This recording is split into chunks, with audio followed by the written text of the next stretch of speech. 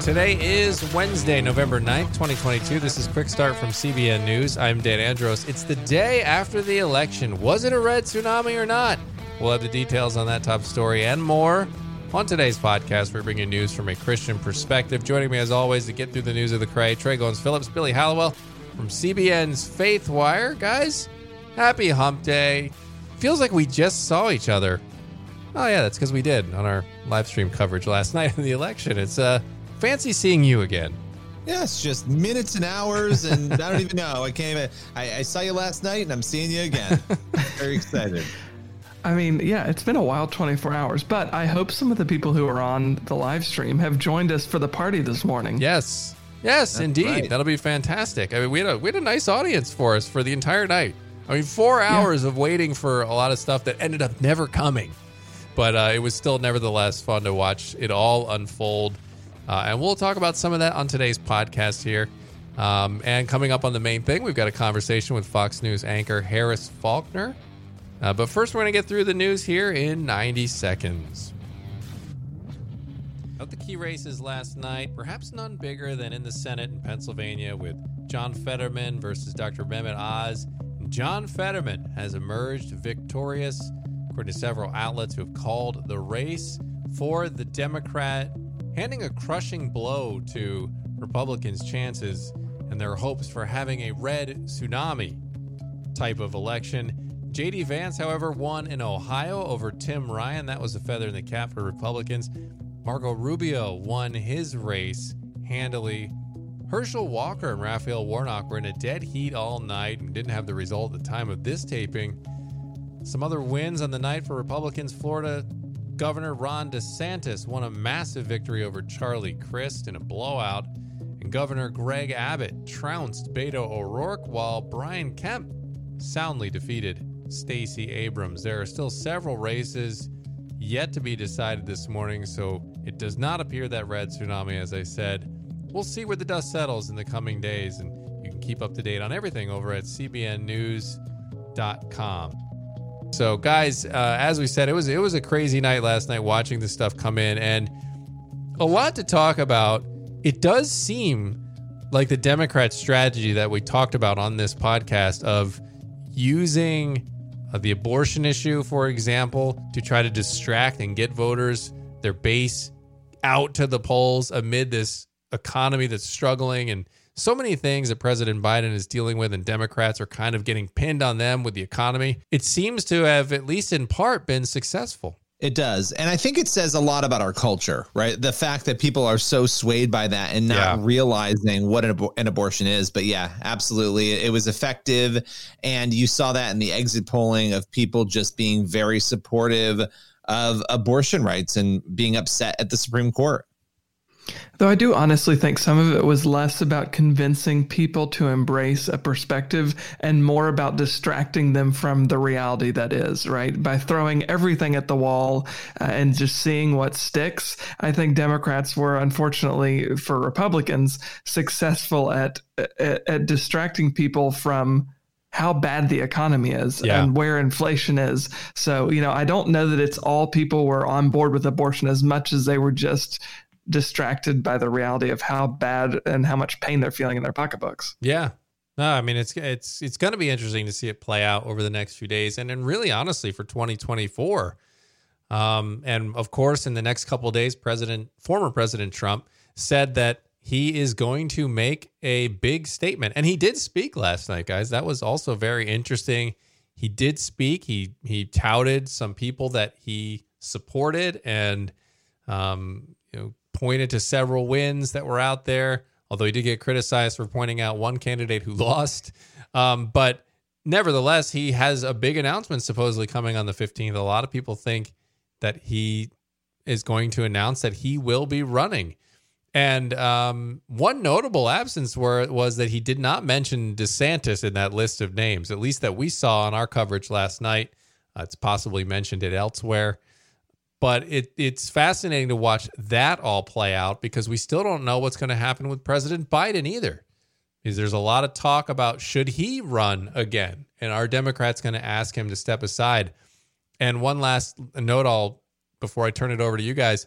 we spoke to CBN's Abigail Robertson last night, and she mentioned something very interesting, that if Biden did not run again, one of the names tossed around for a possible replacement was Pete Buttigieg. Well, and he's been a really popular figure, right? He has been most called upon among anybody else in the administration to campaign with people on the Democratic side. And, he ran last time around, and, I think he made a name for himself. So it's not shocking. They also don't have a lot of people to really pull from at this point. So, you're 2 years out, which means you're really a year out from campaigning. You got to start having candidates. So I think he's going to be a candidate. I'd be very shocked if he wasn't. Yeah, I'm interested to hear how this speech from former President Trump is going to go in a few days, given some of the results that came in tonight. His statement, obviously seemingly excluding Ron DeSantis, who he's called Ron DeSanctimonious. Yeah. So because DeSantis is his likely opponent, if both of them were to run, his primary opponent is going to be Ron DeSantis. Also interesting to see on social media last night, like into the wee hours of the morning, there were several people who in the past were probably very pro-Trump and were all about campaigning for Trump in his earlier runs, are now saying DeSantis launched his 2024 presidential bid last night when he won the governorship pretty resoundingly in Florida. So I don't know. It might be that the Republican Party is ready to move on from Trump and to DeSantis, but we're not going to know that for a number of months. Right. And as far as the red tsunami thing, I don't know that a red tsunami happened. It doesn't seem like it did. And of course, numbers are still coming in, but the full effect of it, we still won't know for a little bit. But it doesn't appear to be as big as some Democrats worried it could have been. But still, we'll see how it all shakes out. All right, let's head into our next story. And, amid all, we've been obsessed with politics here in America, but there is still a lot of other serious issues to be addressed, and persecution in Iraq continues to be a major problem. What's going on there, Billy? Yeah, we forget about what's going on in these other countries because the news cycle moves on, but the tragedies don't, right? They continue. Yeah. And so you've got this archbishop. His name is Reverend Bashar Warda, and he lives in Iraq. And he was recently speaking at the G20 Religion Forum in Indonesia. And he explained what he fears for his nation. He said there's a ton of violence going on still within Iraq's borders, and that there will be dire consequences if that is not reined in. Here's what he said. He said, quote, "The brutal logic of this is that there does eventually reach an end point where there are no minorities left to kill and no minorities left to persecute.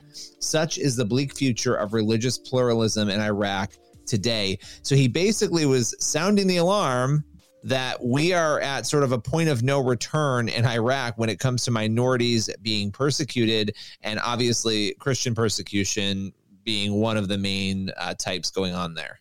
Yeah, I mean, what is he saying, or what are others saying could happen if really nobody intervenes here and steps in and does something to sort of help? Yeah, I mean, basically the violence is unrestrained. And so you're talking about a situation, and it might almost seem like hyperbole or that it's being, they're being dramatic. They're not. I mean, you could end up with a situation where you just can't be in a minority group. You can't be a Christian. You can't be anything other than a Muslim, essentially, because that is what is going on there. These are not new issues in Iraq, but it's pretty tragic that after war, attempts to fix things, everything that's gone on, that they are still in a position where they are actually fearing not only for their safety, but for the very existence of their ability to be believers. I mean, what do you know about this as an overarching persecution issue that's going on there?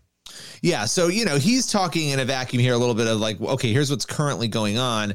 Again, these are not new issues. Iraq ranks number 14 on the Open Doors USA World Watch list. This is a list that we've covered a lot at FaithWire and CBN News. It documents the countries with the worst Christian persecution across the globe. Again, Iraq is number 14.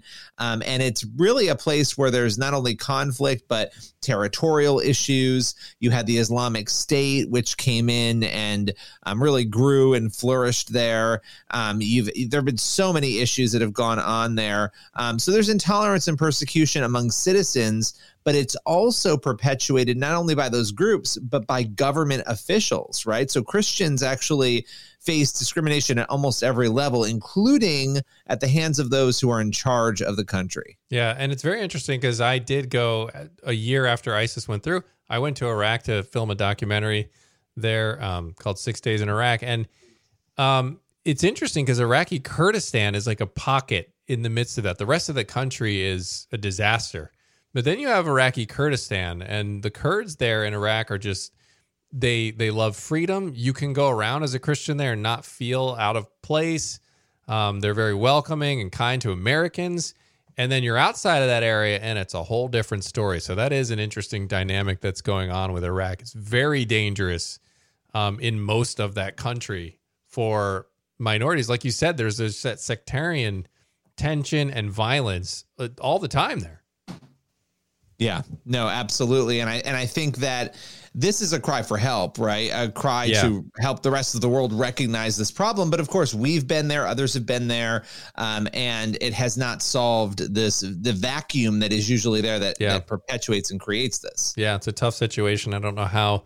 There's definitely not an easy answer because those are some deep ties there and beliefs that a lot of these people have over there that are difficult to overcome. It's an issue that's widespread for so many different parts of the world that are hostile toward Christians. I was just reading because I was recalling back when I spoke I think this is in 2020, actually, I spoke with Open Doors about this issue.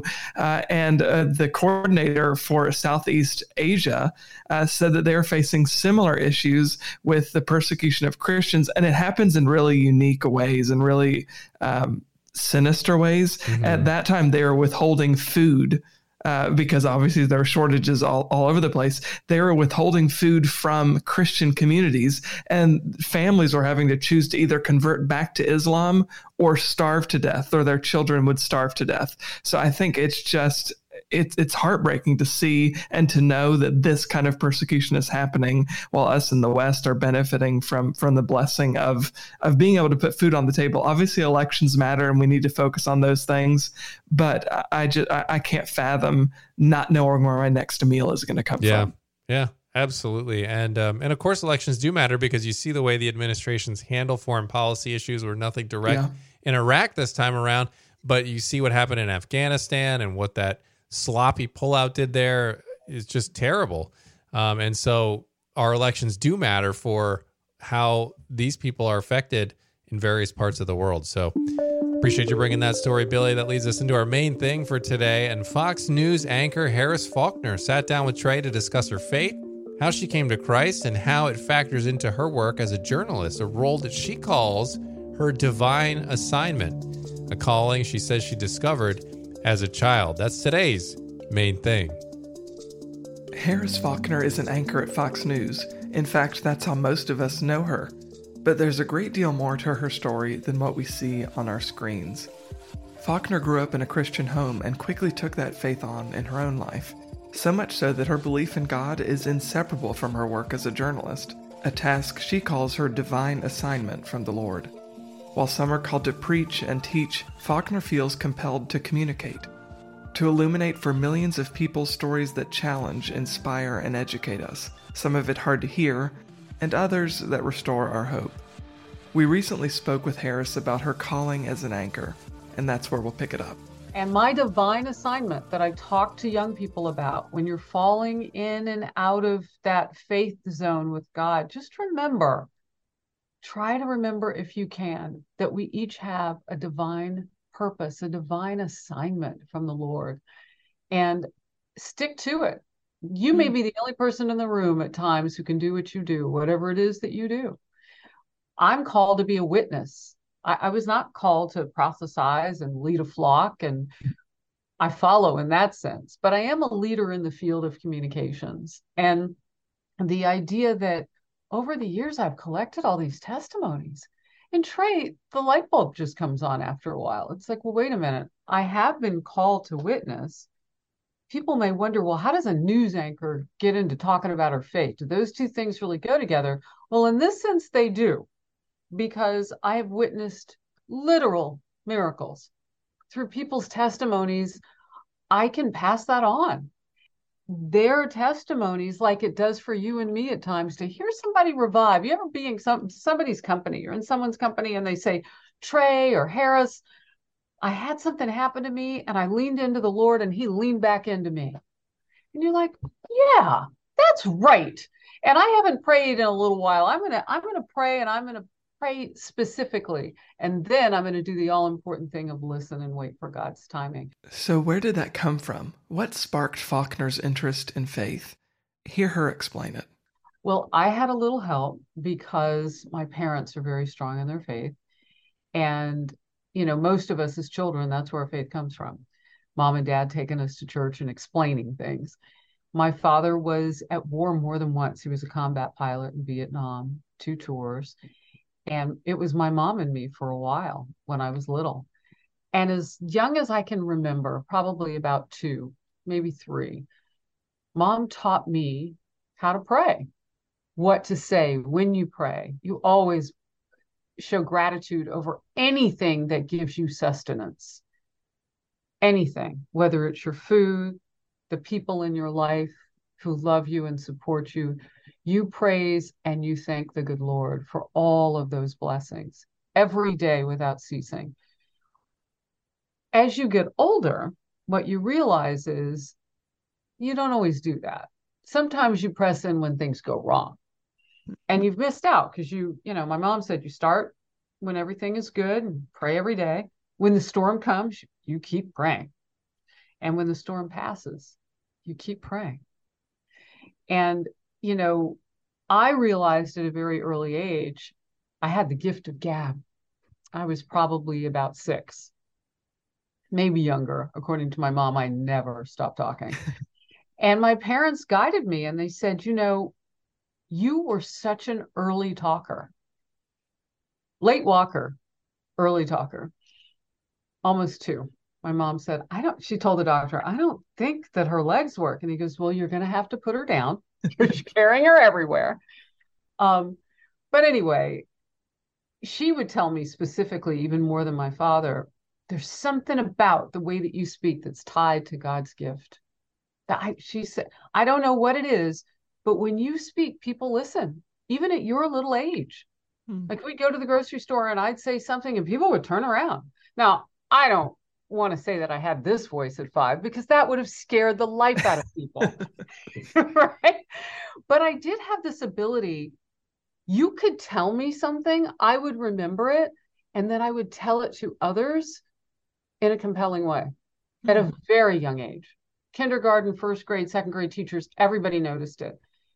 And so I had help. I had help in learning that I'm probably going to be someone tied to that. Many people thought as I got old, oh, you're going to make a great attorney. So I took the LSAT and I thought that that's what I wanted to do. But it wasn't. They talk a lot too. But what mine was tied to was giving a voice to people who didn't think they were being heard. And it's ironic because now with all the politics going on, I feel like there's even a bigger calling to do that. And with all of that and the pandemic, so much misinformation, so much confusing messaging out there. By day, I wear the cape of someone who is really trying hard to cut through that and just tell the facts. And by night, when I was writing after work, I wore the cape of, and these are not superpower capes. These are just like the cheap ones that I would get, right? In our imagination. But I would play the role of okay, I'm still storyteller. I'm going to look back and see if there's anybody I interviewed that I want to re-interview and see if there was a faith walk there. Faulkner is the author of a new book, Faith Still Moves Mountains, Miraculous Stories of the Healing Power of Prayer. In it, the Fox News anchor shares harrowing stories of faith in the face of fear, courage in chaos, and calm in the midst of calamity. At the center of it all is a trust in a living God who still intervenes in the world today. I wrote this book because I truly, truly believe that we do that for each other. we share testimony, and then we re-engage. And this, I hope, will be a re-engagement point for millions of people in America. The book is available now for pre-order and hits shelves November 15th. Stay tuned to our FaithWire and CBN News channels for more from our conversation with Fox News anchor Harris Faulkner. All right, Trey, thanks for that conversation. Appreciate that. And that leaves us with time for one last thing. And Trey, where do you want to go? So I'm looking at 1 Thessalonians 5:16 through 17. And I think anytime you go through an election, somebody is upset, right? Nobody's happy with everybody who got elected or didn't get elected. So I think this verse is important. 1 Thessalonians 5:16 through 17 says, "Rejoice always, pray without ceasing, give thanks in all circumstances, for this is the will of God in Christ Jesus for you." There are no caveats there. Give thanks in all circumstances. Yeah. Absolutely. It sounds simple, but easier said than done, but something that is a great reminder, especially coming off an election when, like you said, there's sure to be disappointment. Good reminder to always remain thankful and joyful. Love it. Thankful, joyful, peaceful. That's all I got to say. And back to bed for us after this podcast, after being up all night and covering the election, we're going to go take a nap. That's just, well, probably not. We'll probably just keep working all day, but whatever. That's the cross we bear. But we appreciate you being here, especially you new listeners of the podcast. You may have found us there on election night. Appreciate you being here. God bless you, Lord willing, and that creek don't rise. We'll be back here tomorrow with more.